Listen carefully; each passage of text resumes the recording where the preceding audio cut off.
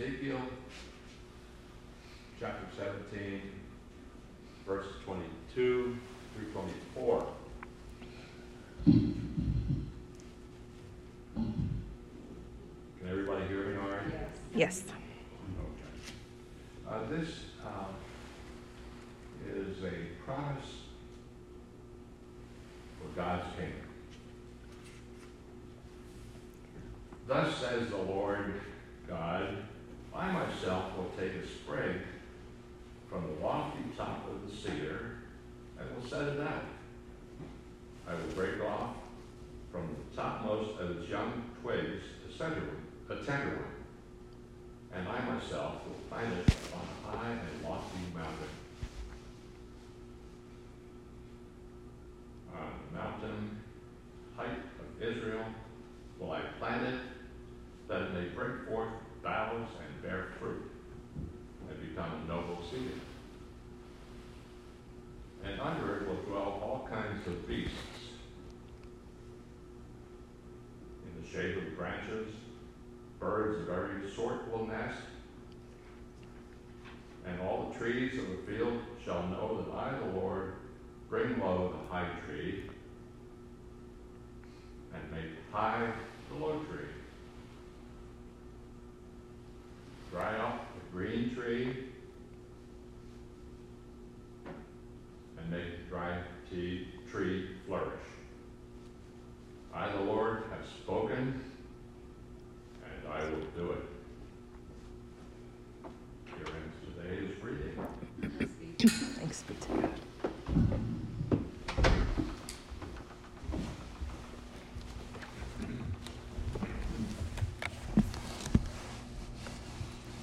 Thank you, Ron. I think we can all agree that Ron's reading has a particular gravitas. We don't often find texts from the book of Ezekiel in the Revised Common Lectionary, or any lectionary, to be honest, and that's because it's a weird book. It's really very strange. The story of Ezekiel's call goes something like this. The prophet tells us he saw a storm with wind and clouds and fire, and in the storm he saw 4 living creatures with human appearances, and each creature had 4 faces. One human, one like a lion, one like an ox, and one like an eagle. They had 4 wings each, which allowed them to fly with blinding speed as fire and lightning raged around them. Nearby were 4 jeweled wheels, each having 4 more wheels within and eyes all over them. Yep. They moved in sync with the living creatures at breakneck speed. And above all this, Ezekiel saw an expanse, a throne, and a likeness with a human appearance. A voice came from the expanse, calling Ezekiel to prophesy to Israel and warning him that he would be hated for his call. God then commanded Ezekiel to eat an entire parchment scroll full of words of lament and woe. Yep. Makes sense then that the book's contents would be strange, giving the strange beginning of Ezekiel's prophetic journey. Ezekiel does all kinds of physical acts to show Israel what God's prophecy is. Later in the book, for example, he lies on one side of his body for 390 days, and then on the other side for 40 days, that's not very balanced, representing the years of exile that Israel and Judah would face respectively. Later still, and this is the one I least understand, he deliberately does not mourn when his beloved wife dies.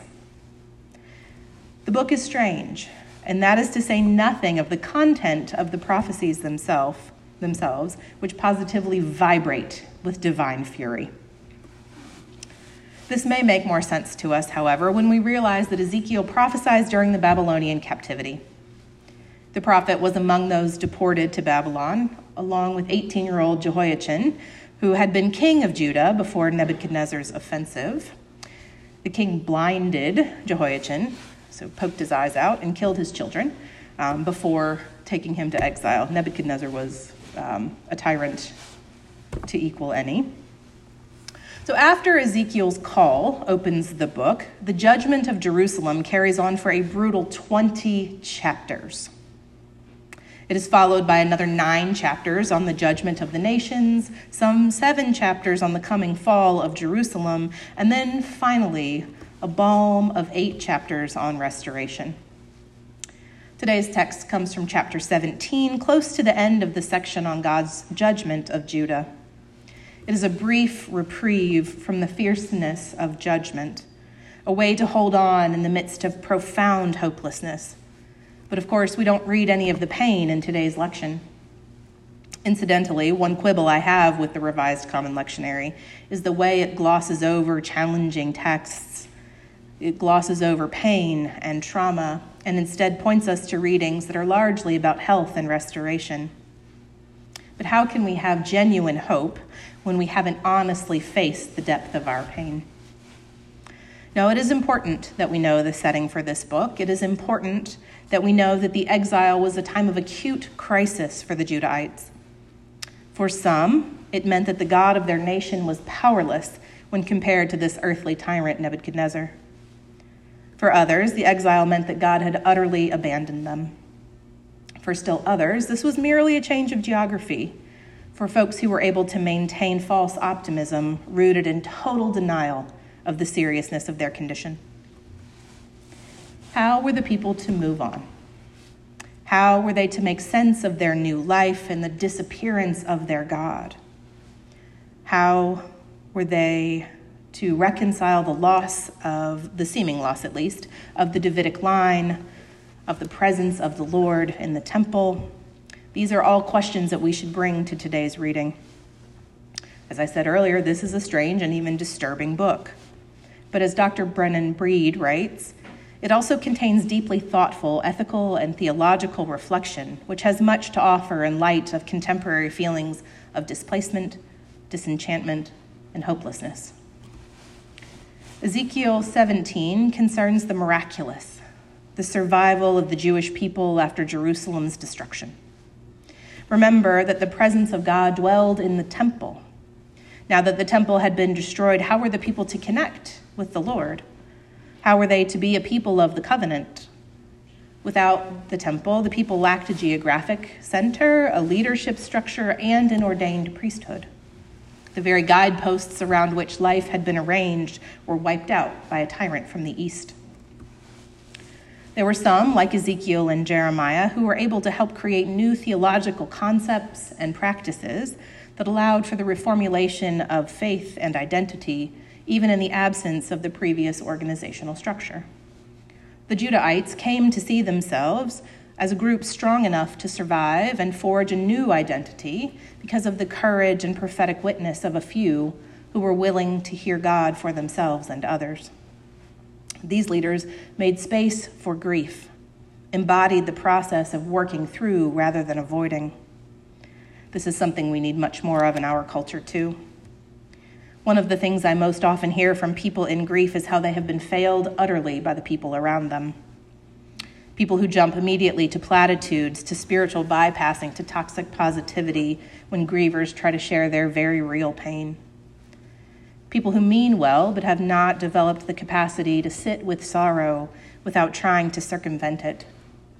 People who say things like, everything happens for a reason, or just have faith, things will get better. These are not simply unhelpful, they're actively harmful to people in pain.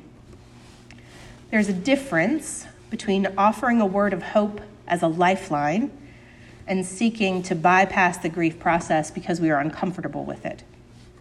And that is one of the things we can take from today's text. When we have honestly assessed our heartache, we are more able to hear an honest word of hope.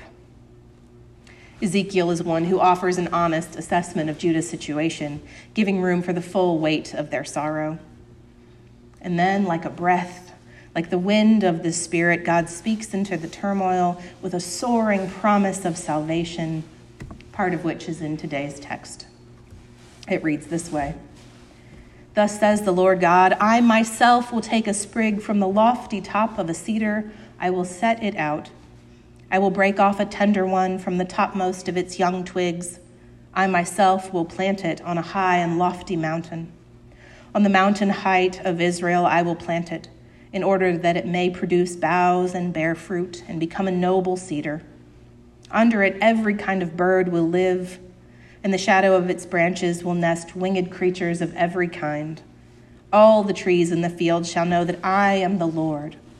I bring low the high tree, I make high the low tree, and make the dry tree flourish. I, the Lord, have spoken. I will accomplish it. What do you hear in those words? I hear of a people who will not have to be consumed with anxious thoughts of self-defense any longer. The place God will provide will be a place of safety and nurture, not just for its own people, but for those who seek shelter within it. The grace of God is generative, life-giving, and life-sustaining. Again, Brennan Brand writes, God's power can be seen in the shocking reversals and upheavals that upend all of our expectations and our assumptions about power and prestige. It is not that the power of God will once again be transferred to Israel in the way of kings and political might, but rather in the very presence of the Lord that will dwell with Judah. Because of this, the whole world will be sustained and blessed. No doubt we can think of myriad ways this text speaks to our contemporary moment. Wars and rumors of wars, our fears for the future, our sometime hopelessness. The call of this text is to realize that no matter how painful life can be, we are called to see those around us who are grieving, and we are called to be with them in that grief. The call is to offer a word of hope only after we have offered a listening presence and a word of empathy, recognizing that things are indeed as bad for that person as they say they are. It is to stand steadfast, to choose belief in the faith of evidence of its senselessness. It is to remember that we can cling to real hope, which produces a new heart and a new spirit within us. It is to remember that the God of reversals is the God whom we choose to serve. The promise of God is that the holy presence will dwell, abound, even overflow. Out of that overflow, the Lord has spoken, and God will accomplish it. Amen.